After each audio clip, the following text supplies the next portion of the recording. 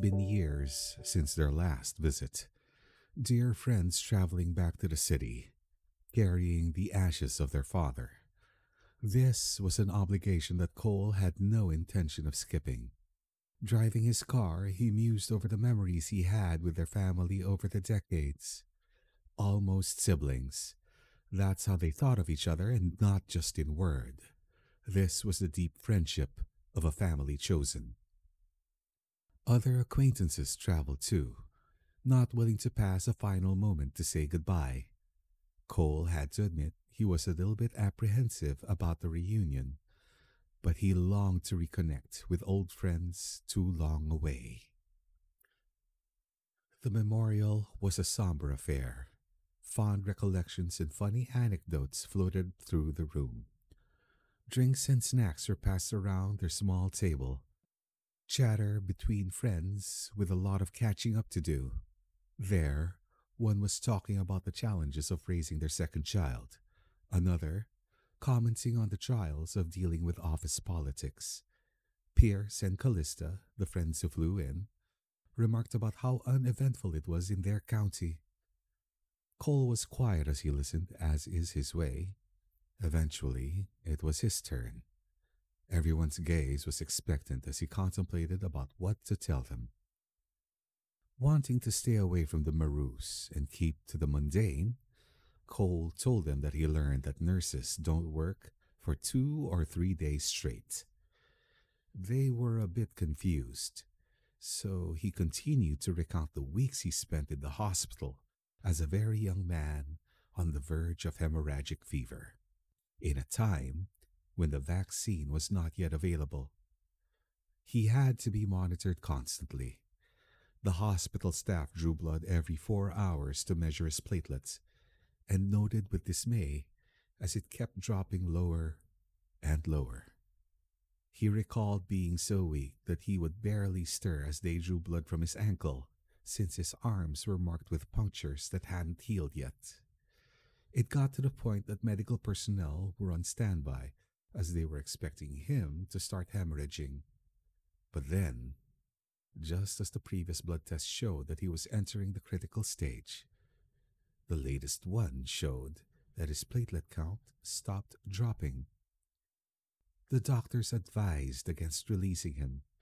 They wanted to make sure that Cole was out of danger and well into recovery.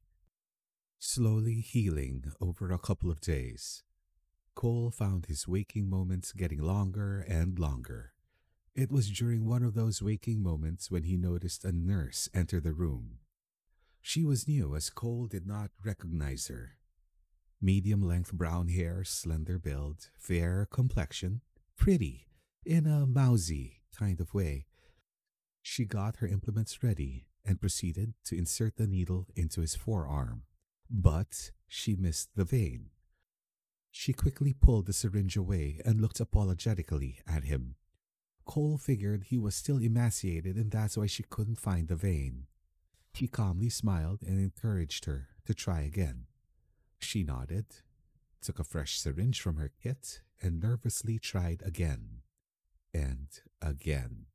For each of the 7 attempts, Cole didn't flinch, as at that point his body barely registered more than a prick every time he was injected. The mousy nurse's lips were set, but small tears on the side of her eyes told of the frustration that was boiling inside. When she was finally able to stab the vein, Cole congratulated her as she filled her vial. He thought that was enough excitement and lay down to rest as she left the room. Rousing from his nap, Cole saw the late afternoon sun through his windows, as well as 2 nurses. He wasn't startled by the sudden company. It's been a few weeks now, and his room was frequented by doctors making rounds and nurses drawing blood. No, what caught his curiosity was the fact that they were sitting on his bed, just watching him slowly wake up.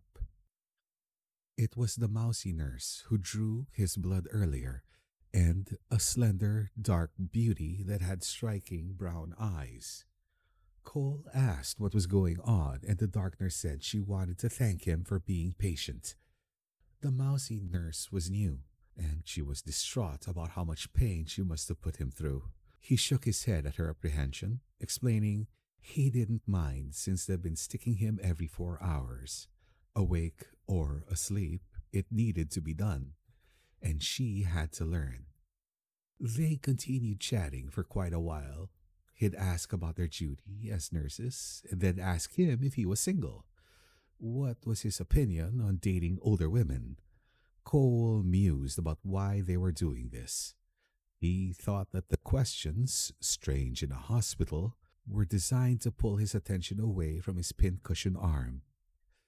He appreciated it, but was more concerned about the time they were spending with him. There must be other patients who may be needing them. They answered that there were only a few people in this wing and he was the last person for their rounds. He thought the nurses must have been quite tired from all the work, as the top two buttons of their uniforms were undone. Or maybe they walked so much that they needed to cool off. It was a few hours later when the head nurse arrived asking the two to let him rest. The pair took their time to exit the room, softly saying, "Good night, and see you soon." The head nurse checked on his IV drip, then made her way out as well.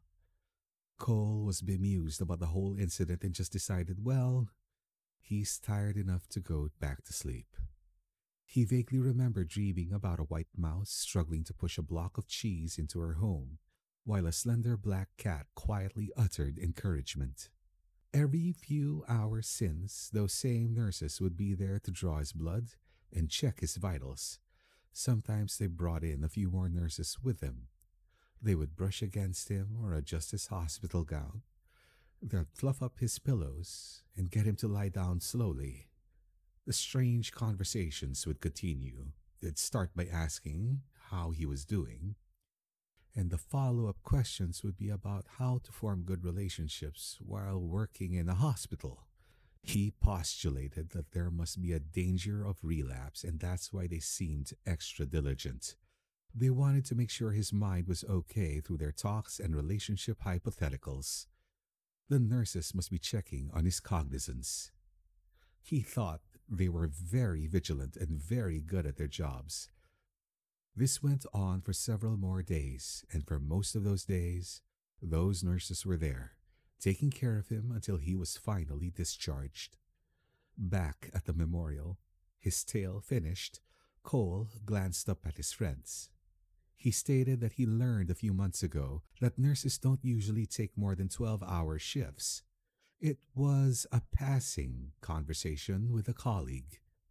He found that revelation strange when compared to his time in the hospital. He guessed that in the far past, hospital shift schedules were probably more brutal. Pierce, sitting at the edge of his seat while staring at Cole, said, "No, I don't think it was like that." Callista was pinching her nose with her brows furrowed. "Again. You did it again," she muttered. Beth was trying her best not to laugh, but she ended up snorting. "Damn it, Cole, you've always been such a beta." He chewed on his lower lip as he went over the story he just told. "Oh, wait. This wasn't about monitoring me." Pierce patiently answered, "Yes?" "I was past the contagious phase and clear out of danger, so..." Callista patiently answered, "Yes." Cole groaned as the whole situation took on a different light. Pierce patted his back as Callista pushed more whiskey his way. Pierce voiced out, "Don't worry, buddy. One of these days," and just left it hanging there. He was quiet the rest of the night. There were a few stories from his past that followed that same theme. He missed out on something important, something that was evident to everyone else. Without someone calling it out, it would take him months, if not years, to figure out that there were clues, if he would figure out there was anything at all. Callista glanced at the devastated Cole and said, "I don't think you're a beta." Cole sheepishly replied, "I've always figured I am. Let others take the lead, pass the decisions to someone else, take the back seat, you know?" She thought back to their past. I agree that's who you were for the most part. But looking at it now, I think you're. She paused while searching for the word. A demisexual. Cole looked at her as if she just said a made up word. She smiled and slowly recited. A demisexual experiences sexual attraction only when they feel a strong emotional bond with another person. He minced the explanation in his head, slowly turning them over and trying them on. The process was slow, but his friends knew this was his way. Crap, Cole sputtered, his eyes widening with clarity. Events from his past started pouring out from his deep subconscious, things he thought better off forgotten and buried. What started as a repertoire of a few stories grew. More memories surfaced one after another. There was pain, suffering, darkness, and regret, viewed from the lens of ignorance in a slow thinking Cole. But maybe, just maybe, he no longer had to see it that way. A different perspective to view history.